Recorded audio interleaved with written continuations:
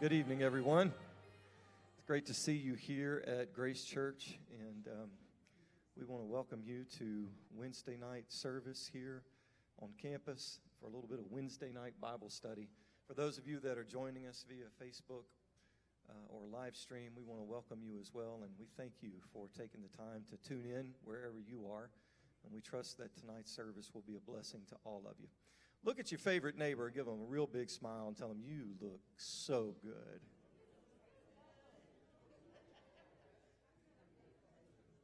Pastor Murph commented before service how nice it would be for someone to walk up and greet one of us the same way that Avery Henson gets greeted. Hey, Avery, Avery can't even talk to you. He can't talk to you, but you are definitely more excited to see Avery than you are to see me or Pastor Murphy. It would just be a pleasant thing. Michelle, I want you to work on that, to greet us that way. How about that? Let me make a few announcements before I get myself in more trouble. First of all, we want to remind you that we have put something up on the website for those of you that wish to support Ukraine and our people there and missionaries there. And so there is a tab on the website. If you would like to donate, that's available. We also want to make this announcement. On April 1st and 2nd and at the campgrounds in Tioga, there will be a work day for the public dorms. And they are in need of people willing to paint, people that have some basic carpentry skills, and if you just know how to clean something real good. But if you're interested in contributing to that effort, please contact the church office. And then we also want to remind you, as it's been announced a few times, that Brother Greg Albritton is going to be back with us in service for a series of services.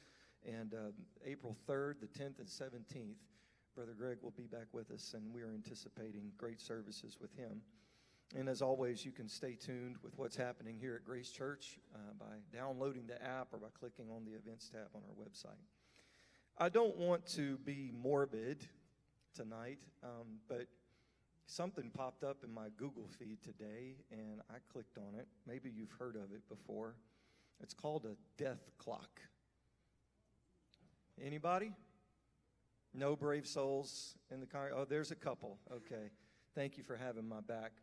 So this is a place that you can go and you can put in your age. You can put in your current body mass index. You can put in whether or not you are a smoker, whether or not you're a drinker, and it will tell you how long you have to live.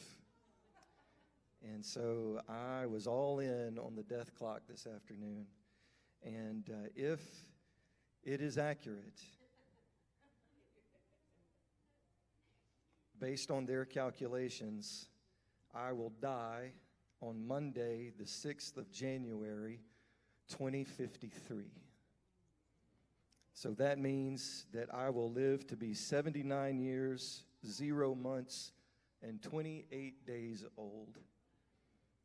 So that means I have 11,253 days, 16 hours, 25 minutes. Oh, and oh my gosh, the seconds are counting down right now. I didn't see that until this moment. 11,253 days, 16 hours, and 25 minutes, and counting. Scripture does say that it is appointed to man once to die, and then the judgment. I don't know if the death clock is accurate. If it is, I've got a little bit of time left to figure some things out. But it might not be. I may not have that much time. Folks, none of us know. We don't know. And the only reason I mention it tonight is because it did make me stop and think, what would I do differently if this was truly accurate? Who would I speak to differently? Who would I make a point of talking to? How would my actions change on a daily basis? How would my prayers change if this is true? What types of dreams would I have? What would motivate me throughout my days? Just something to think about. I know the death clock isn't scriptural, but it sure can make you think. We do have an appointed time to meet our Savior, and I want to make the most of whatever time I've got here on this earth before that happens. Amen? God bless you this evening as Pastor comes.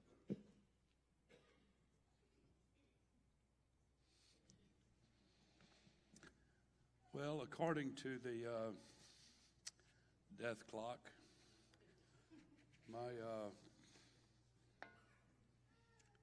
My longevity isn't quite as good as Brother Cooper's. My time of departure is sometimes in 2025, it says. So I have 3 years. So on that note, let's have Bible study tonight. It does kind of make you think, but again, I don't put a lot of stock in the death clock. God has my days and the rest of my life in the palm of his hand, and that's what I trust tonight. Great to see all of you.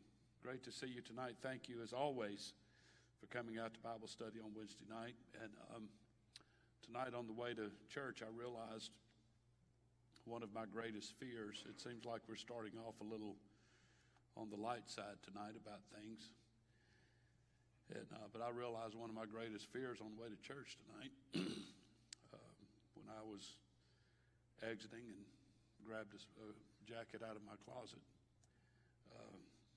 it did not match these pants that I have on right now. So I don't know if I made a mistake in choosing my pants or my jacket, but either way, it didn't work. So the jacket that is not matching what I have on tonight is hanging over the chair in my office. I did bring one, but I didn't want you to all the way. I told Brother Dave before church, I said I have a good mind to wear it anyway, and just see if anybody even notices it. But it's just one of those, just don't match just enough to be really, really awkward. First time I've ever done that in my life. Let's see, what else can we come up with tonight and just get all this stuff over with. I've actually come tonight with a Bible study along the same lines that we've been teaching now for, it's been quite a few Wednesday nights, where I've talked about the law of something or the standard of something, whatever that subject was. And tonight should be one that should applaud Grace Church across the board. Tonight I want to talk to you about the law of service. Our scripture setting is coming from Mark chapter 10, verse 43.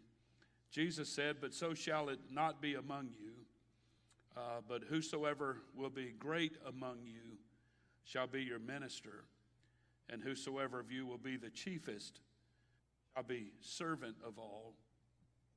For even the Son of Man came not to be ministered unto, but to minister, and to give his life a ransom for many."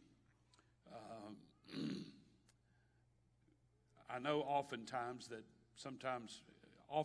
I teach prevention is better than cure, and I oftentimes like to do that, but that's not even the case here tonight. Grace Church has such a beautiful spirit of service, to just want to serve one another, to serve in whatever capacity you're asked to serve in. I think it's an amazing thing, and I applaud all of you for it. You say, "Well, Pastor, why are you teaching this Bible study tonight?" Well, it probably wouldn't hurt to be reminded a little bit, but I would like for some of you tonight to see just how valuable you are, not only here in Grace Church, but also in the kingdom of God. History says that Franklin Roosevelt's closest advisor during much of his presidency was a man named Harry Hopkins. And during World War II, when his influence with Roosevelt was at its peak, Hopkins held no official cabinet position. In addition, Hopkins' closeness to Roosevelt caused many to regard him as kind of a shadowy, sinister figure, and as a result, he was a major political liability to the president.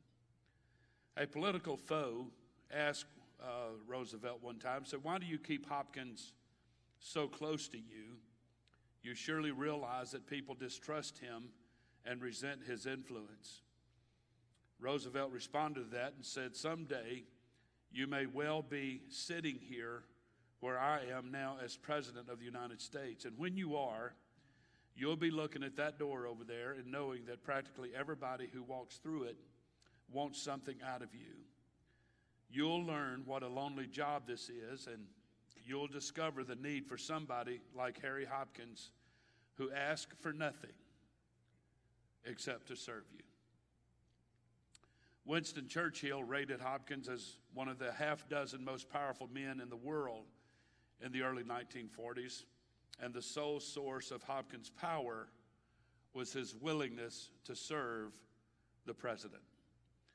One of the most important and yet one of the most neglected topics in Christianity is that of service. I know there's a lot of emphasis in our culture right now being put on people coming to church and having a purpose when they arrive at church. But along with that, congruent to that, there has to be a willingness to serve if you want to have your purpose fulfilled. It comes through service. So the idea of being a servant to another, is indeed a foreign idea in the American mind, and it seems it is an idea that is increasingly unfamiliar to many in the church. Yet the law of service holds a prominent place in the mind of Christ and is revealed by his words on the subject. I want to just stop here for a moment and just again applaud Grace Church. The Sunday, Brother Greg was here and brought out the basins of water. You'll remember that. I was amazed at the number of people that gathered around the people who were stepping into that water. They were literally on their knees, almost face to the carpet, to wait for them to step out of one of those basins to towel off their feet. I was really moved by that humbleness out of several of our church people, and that's the kind of attitude and spirit that I'm talking about tonight, the willingness to serve. Jesus made it a practice to do great things with and through those who will humble themselves in service. He made it a practice of doing great things with these people, and his ministry is full of it. In 1972, NASA launched the exploratory space probe Pioneer 10, and according to Leon Giroff in Time magazine, the satellite's primary mission was to reach Jupiter. It was to photograph the planet along with its moons and then beam all that data back to Earth about Jupiter's magnetic field, its radiation belts, the atmosphere, and so on. Science regarded this as a bold plan, for at that time, no Earth satellite had ever gone beyond Mars. And they feared the asteroid belt would destroy the satellite before it could ever reach its target. But Pioneer 10 accomplished its mission and much, much more. Swinging past the giant planet in November of 1973, Jupiter's immense gravity just hurled Pioneer 10 at a higher rate of speed toward the edge of the solar system. At 1 billion miles from the sun, Pioneer 10 passed Saturn, 1 billion miles. At some 2 billion miles, it hurtled it past Uranus, Neptune at nearly 3 billion miles, Pluto at almost 4 billion miles. By 1997, 25 years after its launch, Pioneer 10 was more than 6 billion miles from the sun. And despite that immense distance, Pioneer 10 continued to beam back radio signals to scientists on Earth. The author of this article in Time magazine noted, perhaps most remarkable about this is those signals emanate from an 8-watt transmitter, which radiates about as much power as a bedroom nightlight and takes more than 9 hours to reach the Earth. They call it the little satellite that could. It was not qualified. It was not rated. It was not even expected to do what it did. Engineers designed Pioneer 10 with a useful life of just 3 years, but it kept on going and going. By simple longevity, its tiny 8-watt transmitter radio accomplished more than anybody thought possible. So it is when we offer ourselves to Jesus and to his kingdom. God can work even through someone with 8-watt abilities. God cannot work, however, through someone who quits. God cannot work through someone who quits. Mark chapter 10, verses 43 through 45, according to the Message, says, whoever wants to be great must become a servant, and whoever wants to be first among you must be your slave. That is what the Son of Man has done. He came to serve and not to be served. In our text tonight that we read, I didn't read the entirety of it, and I'll explain to you what it is. The sons of Zebedee, James and John, make an ambitious request of Jesus. This ambitious request illustrates the failure of the disciples to understand kingdom truth and to understand kingdom principle. Earlier, when Jesus had spoken of his coming passion or his crucifixion, the disciples argued about who would be the greatest in the coming kingdom. And now that same issue has arisen again. This time it was James and John who asked, and evidently they came to Jesus privately away from the hearing of others. And Matthew even records that their mother came with them and that it was she who was the actual spokesperson. I think all of us could probably imagine that. If there's a place in Jesus' kingdom for some kind of a hierarchy, we'd want our son, our boy, to be at the top of that. The text does not say who instigated the request, whether it was the two brothers or their mother. Perhaps all three were involved. In any event, their action was like the very unreasonable request of Bathsheba in the Old Testament. Her request to Solomon in 1 Kings chapter 2, verses 20 and 21, she asked her younger son Solomon to allow his older brother Adonijah to marry Abishag, which would have been equivalent to giving Adonijah the throne. Solomon saw very quickly through that, and the Bible said he had his older brother assassinated to prevent that threat.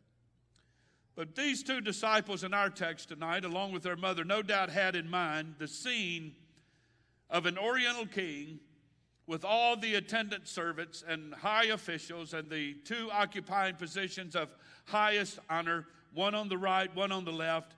They viewed Jesus as on his way to reestablish the throne of David, and they had an inflated view of their own position in it. Little could they imagine that the cross must come first, and then the glory.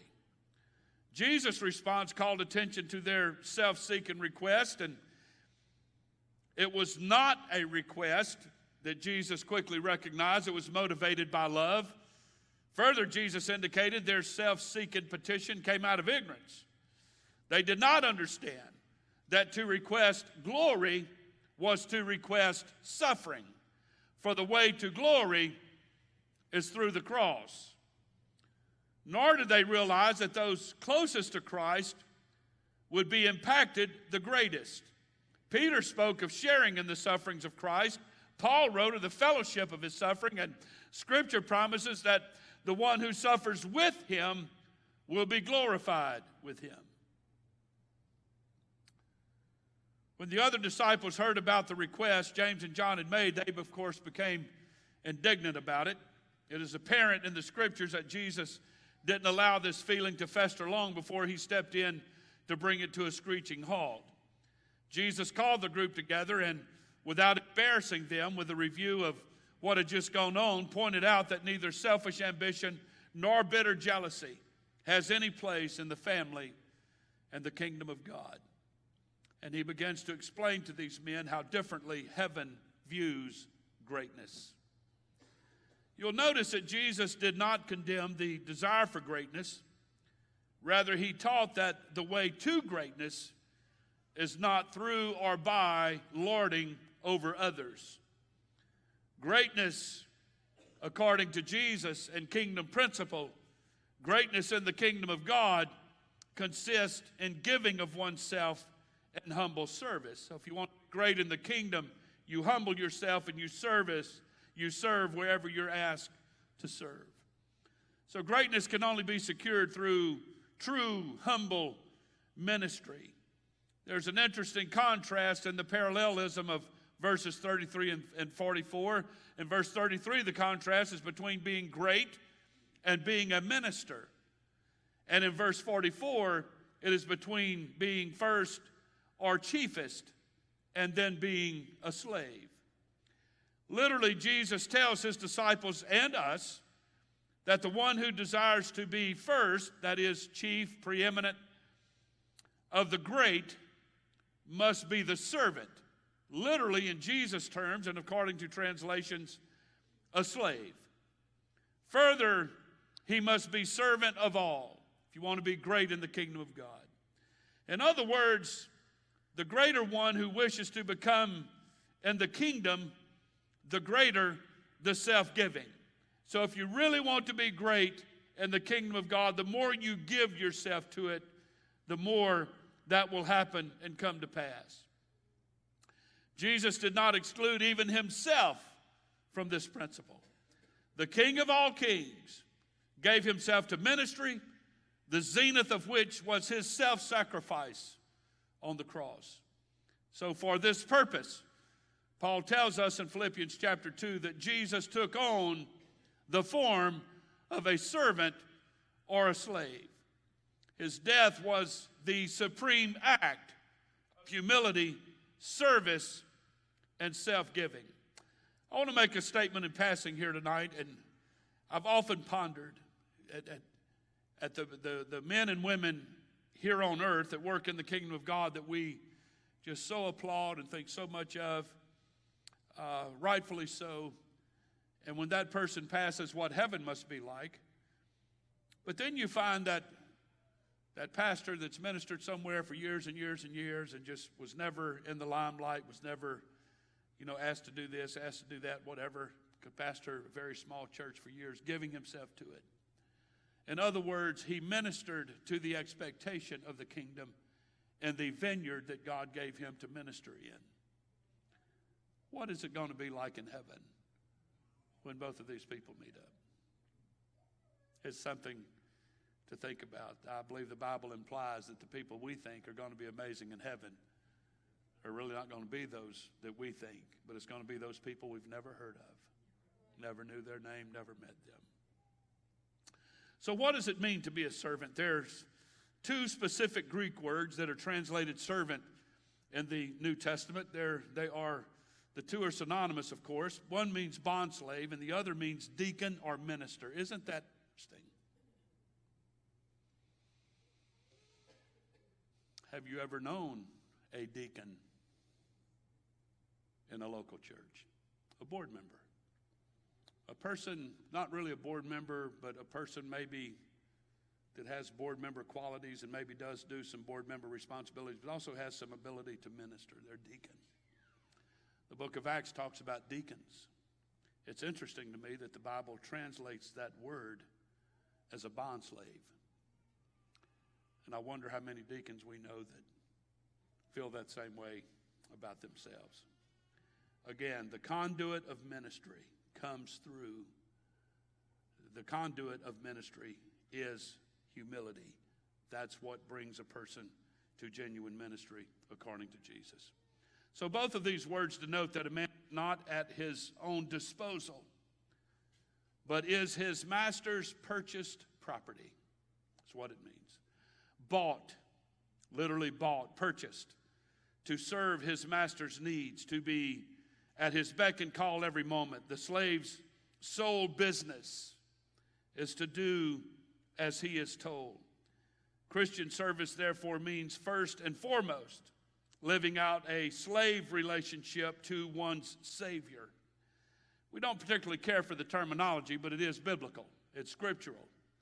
Paul said in 1 Corinthians chapter 6, verse 19, "What, know you not that your body is a temple of the Holy Ghost which is in you, which you have of God, and you are not your own. You've been purchased." Does everybody understand that? You've been bought. You've been bought with a price. Therefore, glorify God in your body and in your spirit, which are God. So once we convert, once we're born again, we don't belong to us anymore. We belong to Him. And the true idea of the kingdom principle here is that you do whatever God asks you to do whenever He asks you to do it with no questions asked. And you do it humbly. It's hard to do sometimes, isn't it? So what work does Christ set His servants to do? The way that they serve Him is by becoming the servants or literal slaves of their fellow servants and being willing to do anything in their power to help them. And this is where I was applauding Grace Church at the outset of this presentation tonight. I've seen so many of you. Your response to Ukraine, your response to our missionaries, your response to needs here in our own community has been phenomenal. I remember when the flood of 2016 happened, how people, men in this church, women in this church rallied huge, big time, hours every day, going far above and beyond the call of duty to help people with their homes, to bring them food to eat. If I remember correctly, our ladies over just a few days span made close to 1,200 sandwiches and put with that a bag of potato chips, a brownie, a bottle of water, etc. And we had people shooting out of this church all day long delivering those bags of food to people. Had people stop and say, hey, I have a family member down the street. Can you bring them some? The people would come all the way back to the church, get another load, and take it all the way back. Amazing. It's impressive to me how the people of God respond. They, after a funeral, is a good example at how people will rally behind a family, cook food, bring food to their house. Somebody told me just recently, had a family member pass away, and just a couple of people from the church, unsolicited, nobody asked them to do it, but brought several days in a row, brought dinner to that family. And everything was cooked, everything was ready. I'm amazed at the people in this church with your amazing, amazing spirit about you to want to serve, to want to help your fellow servant. This is what love means. As Jesus Himself showed at the Last Supper when He played the slave's part, He played the role of a slave when He washed His disciples' feet, and He also washed the feet of His betrayer. So when the New Testament speaks of ministering to the saints, it means not primarily preaching to them, but devoting time, going through trouble, devoting time to them, and when they're in trouble, and you going through trouble, and you bring them substance to give them in all the practical ways that you can. The essence of Christian service is loyalty to the King, expressing itself in care for its servants. Only the Holy Ghost can create in us that kind of love towards Jesus that will overflow in the imaginative sympathy and practical helpfulness towards His people. There's a couple here tonight that I talk to them often, and they'll tell me how they went and picked up so-and-so and brought them to the doctor. That people that don't have transportation, I carried them to the doctors, and I carried them to the hospital, and I brought them to the grocery store and what have you. It's an amazing thing. It's truly an amazing thing. Now, I don't know if I'll get through all of this material tonight, but this is the point that I really want to come to. This is what I want to have you understand. There was a French philosopher named Maurice Blondel once said, if you really want to understand a man, don't just listen to what he says, but watch what he does. One of the great mysteries of the gospel is the strange attraction for the unattractive and the desire for the undesirable that Jesus had. He was attracted to the unattractive, and He had a desire to minister to the undesirable. His was a mysterious love for the unlovely and the unlovable. In His reply to the disciples' question about who is the greatest in the kingdom of heaven in Matthew 18, Jesus abolished any distinction between the elite and the ordinary in the Christian community. According to one translation in Matthew chapter 18, verse 2, the Bible said, so Jesus called a child. He called a child, had him stand in front of them, and said, I assure you that unless you change and become like children, you will never enter into the kingdom of heaven. The greatest in the kingdom of heaven is the one who humbles himself and becomes like this child. Jesus cuts to the heart of the matter as he sets the child on his knee. The child is unself-conscious. The child is incapable of pretense. Listen to Pastor. The kingdom belongs to people who aren't trying to look good or impress anybody, even themselves.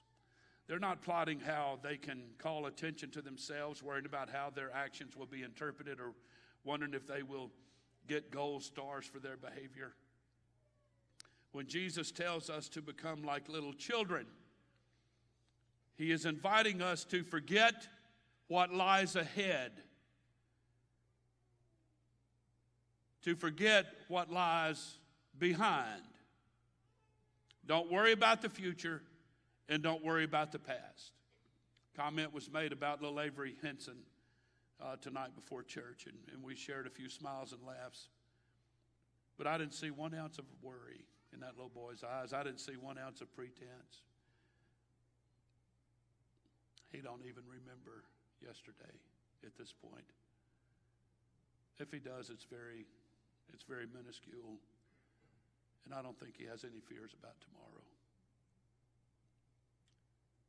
What Jesus is saying to us, and this is what I've come to teach tonight, it's the heart of this presentation, is whatever we've done in the past, be it good or evil, great or small, is irrelevant to our stance before God today.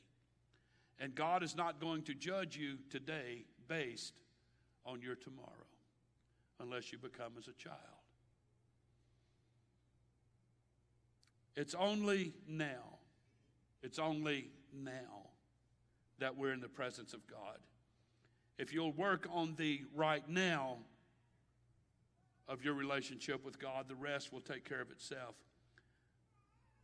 The Apostle Paul grasped the full meaning of Jesus' teaching on becoming like a child, serving as a literal human coat rack during the stoning of Stephen, and as a ringleader in the slaughter of Christians. Paul might well have become pathological had he not dwelt on his pre-Christian past, or had he dwelt on his pre-Christian past, He said, this one thing I do, this is becoming a child.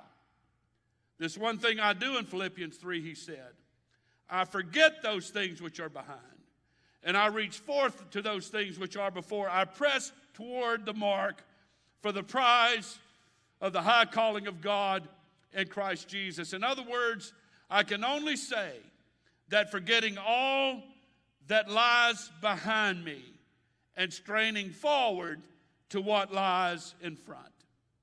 God help us tonight. Whatever past achievements might bring us honor, whatever past disgraces that might make us blush, all have been crucified with Christ and exist no more except in the deep recesses of our own mind. It is important to remember the Jewish attitude toward children. Listen to Pastor tonight. We don't think this way in our culture, but they did. In Jewish culture, in first century Palestine, if you could understand how the adults of that culture felt about children, you would even understand even more the full force of what Jesus was teaching here. In New Testament times, the child was considered of no importance, meriting little attention or favor. The child was regarded with scorn. They had no status at all. They did not count. I even grew up in a culture as a child where you didn't talk when adults were in the room.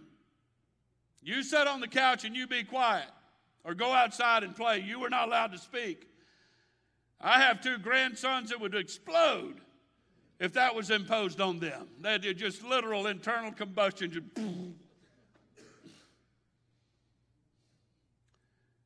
But they were regarded with scorn. They had no status. They did not count. For the disciples of Jesus, becoming like a little child means the willingness to accept oneself as being of little account and to be regarded as unimportant.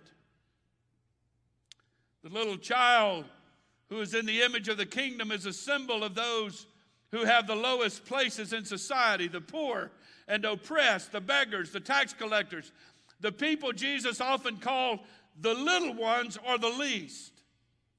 Jesus makes it clear that if you desire a place of prominence within his kingdom, you'll have to become a servant to others. So herein is the law of service, and I'll begin to bring this to a conclusion. In the second chapter of John's Gospel, we find a very interesting story from which many sermons have been preached, and I've preached my share of them. I want to say about the child thing again. It would be remarkable if we could remember that for our next baby dedication. The children in that culture were of no count. They had no merit. They're not allowed to speak, just get out from under my feet and go away. But Jesus changed all of that. Huge. As a matter of fact, went as far as to say, unless you become like one of these kids, you really will never understand kingdom principle and concept. But in the second chapter of John's Gospel, it's the story of the wedding of Cana, where the wedding party ran out of wine and Jesus is to perform his very first recorded miracle. It's interesting to me that Mary, knowing that Jesus was her son, and in that culture, children didn't count, they didn't matter, etc. His first miracle was introduced to him through a mother-son relationship. Another thought for another time, perhaps. But after Mary, the mother of Jesus, said to him at the wedding party that they had run out of wine, Jesus said to her, "That's not my problem. My time has not yet come." Now watch this. The mother turns to the servants and said, "Whatsoever he saith unto you, do it." And standing nearby were 6 stone water pots, as you know, and were used for Jewish ceremonial washing, and each could hold 20 to 30 gallons of water. And Jesus told his servants to go fill the jars with water. When the jars had been filled, he said, "Now dip out of it and bring it to the master of the ceremony." So the servants followed his instructions. Then in verse 9, something of great value and interest comes to light. When the ruler of the feast had tasted that the water was made wine and knew not whence it was, but the Bible said the servants knew. Everybody say the servants knew. This is a very interesting association and something that we need to get our head around here. Sometimes servants, especially in the Bible, servants know things that kings and presidents, rulers do not. They're privy to conversations that nobody else is. They're allowed sometimes to be around their master when no one else is. Now they have to be there for his or her master's beck and call, but nonetheless, they hear everything that's said. So they know things that no one else knows. Could this be another reason why Jesus said, if you really want to be in the kingdom and really want to understand the kingdom and really get a revelation of the kingdom, you have to be a servant, because I'll whisper things that only you'll be able to hear, where the kings and the mighty and the powerful and the influential and all of these people and all of these different social brackets, they'll never hear me say. But if you're a servant and will do what I ask you to do, I'll keep you close to me, and I will tell you things, and you will hear things out of me that no one else will ever hear. Who was it that told Naaman that if the prophet had come ask you to do some great thing, you'd have done it? So why are you sitting here whining about going wash in the Jordan River? Who told him that? His servant. You see how this works? I'm telling you, servants know things that rulers are ignorant of. In conclusion, tonight, there was a great violinist, if I pronounce his name right, looks like Niccolo Paganini, wheeled his marvelous violin to the city of Geneva, the city of his birth, on condition that the instrument must never be played again.